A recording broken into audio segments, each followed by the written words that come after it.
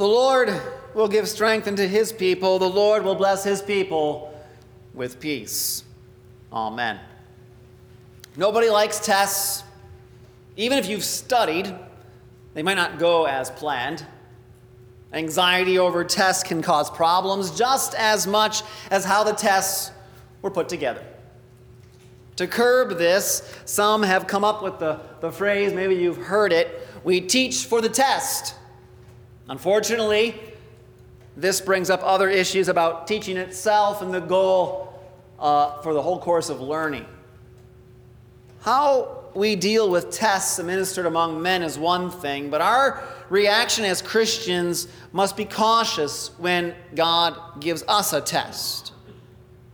Either we can treat it with laziness, figuring by the weakness of our flesh, what's the point? I'm going to fail as a sinner anyway. Or we can fall into what we want to call a despairing pride, going so far to make the accusation that God has somehow gone against his word.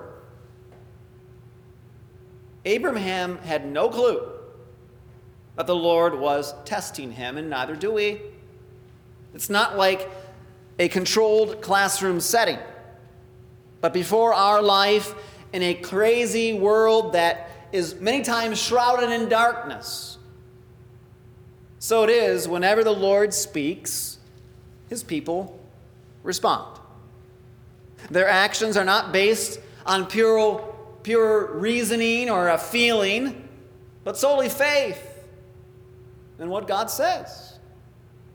Such testing is done not to burden our life as if sin and death are not already causing enough troubles from day to day. Instead, a good way of purifying and strengthening the faith of his people. He wants to teach us to hold on to his promises and not some fanciful dream that, frankly, we worship as an idol.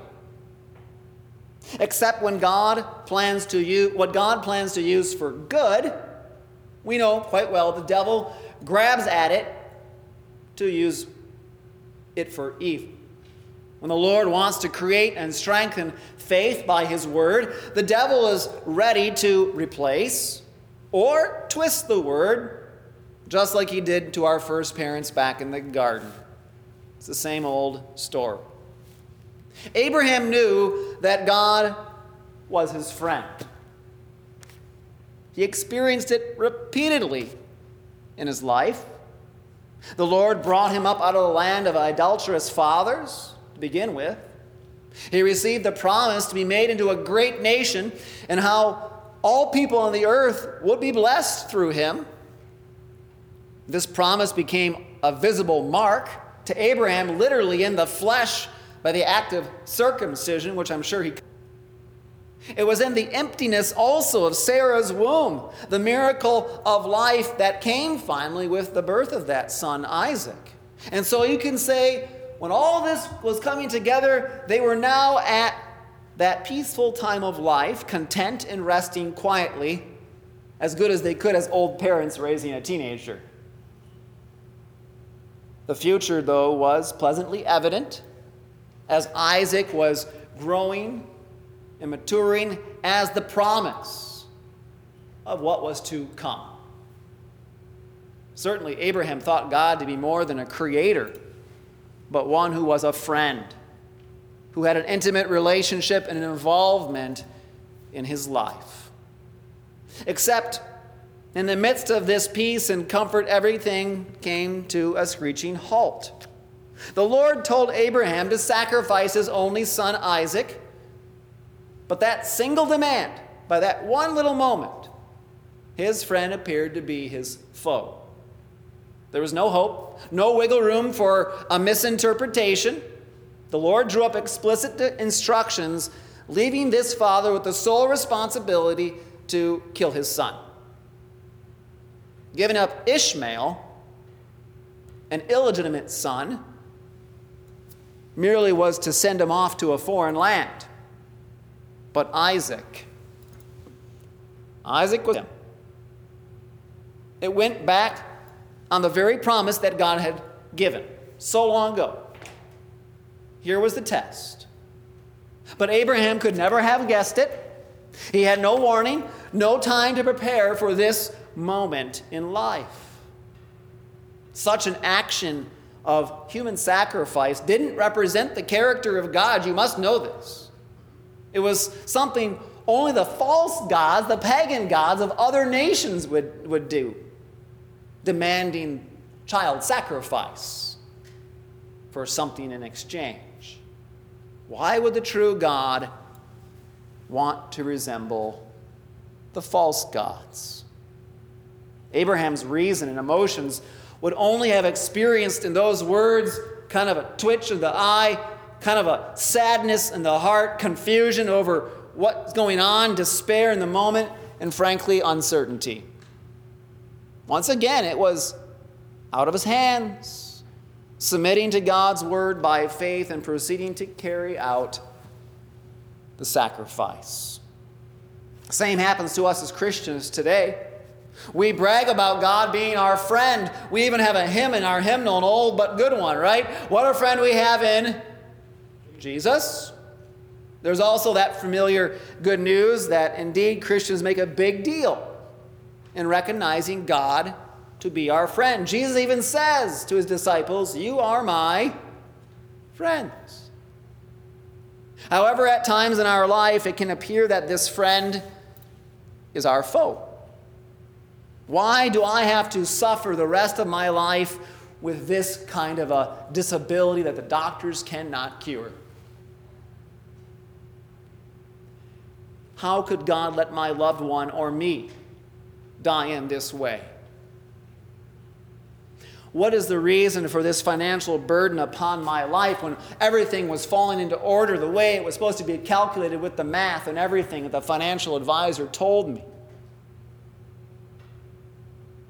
Why do I speak the truth of God's word? I mean, what's the point when I know I'll probably am going to receive persecution for speaking the truth, even with love? It's difficult to silence those kind of anxious and troublesome thoughts as these. A person can always fall back on the old saying, we know it's tossed around, everything happens for a reason. Of course, I've heard it both by Christians and non-Christians with these words. There's little comfort from such a generic phrase, devoid of any confidence built on the gospel. We don't know why things always happen for a reason, because you can't explain it, everything. We are to carry out our sacrifices fully believing that God is not contradicting himself. He is not the enemy, nor has he changed. The reason for such hard trials is so that we can cling even more to the promise of our salvation by grace that Jesus secured as a gift. And so St. Paul tells us, yet in all things we are more than conquerors through him who loved us. God's promise of Abraham's life, for his life, would not have changed if he had failed in the course that was set before him. Sure, he was able to go this time all the way to the altar with Isaac, but you know the story. There were other occasions in his life when he did the opposite. 16 years before he had Isaac, he did not wait for receiving a son with Sarah. Instead, with his own wife's encouragement and permission, he bore a child through Hagar, the servant girl, Ishmael.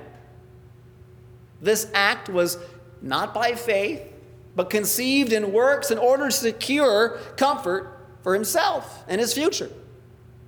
The Lord never abandoned him, but Abraham, he abandoned the Lord. And yet the promise was still there, just as valid and certain. Except now in our story today, Abraham didn't run away from God this time. He submitted to the word, carrying out the sacrifice. He bore the way, we could say in our time, of the cross.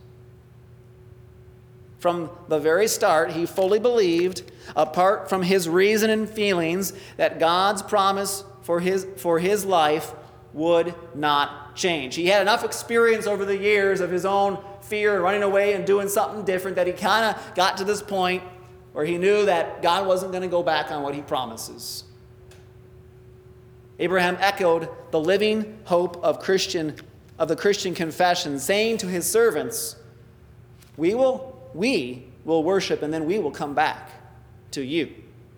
He went to sacrifice not because he's going to save him. No, underneath such works was finally faith that trusted in a loving God who would save him from the work he had to do.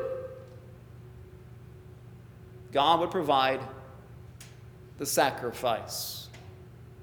Frankly, this is kind of a faith that, if necessary, God could even raise Isaac from the dead. You have been baptized. The promise of your life has been guaranteed in Jesus. We are even so bold to claim now that we are God's children. He will not abandon us even if we have abandoned him. Faith keeps coming, hoping, believing that God is our friend and not our foe. All the different sacrifices that we're dealing before life to do are brought before this altar. Just like Abraham, we are to learn to have complete submission to God's word. It would seem that it's a dead end. The knife is about to be plunged into our very life with the law's demands. But all the while, we are not in this line of thinking. As much as the law will tell you, you don't give enough, you don't consider enough about the Lord, you don't do what you should do. All the while, we believe God has an answer and will save us from the work that we're carrying out to do. And so at this altar, God stops the law with his word that truly delivers the gospel, like the angel of the Lord who interjected at that very moment to Abraham. And so goes the gospel. The Lord sees not the work, but the faith waiting to receive what he gives. There is a lamb caught in the thickets. He is wearing a crown of thorns. The wood of the cross, as we know, is on Christ's back, taking the place of Isaac. God was never planning to use our sacrifices to justify any sinner, no matter how well devoted we may be. Even that be of the first original apostles, Peter and the others.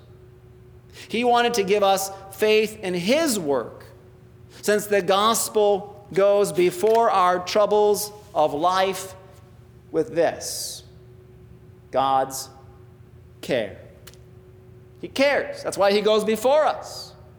We don't go into Lent because we're such great at it. It's because the Lord Jesus goes to work in his way of the cross. God's lamb prepared is for us to eat and to drink through his own gift of the Lord's Supper.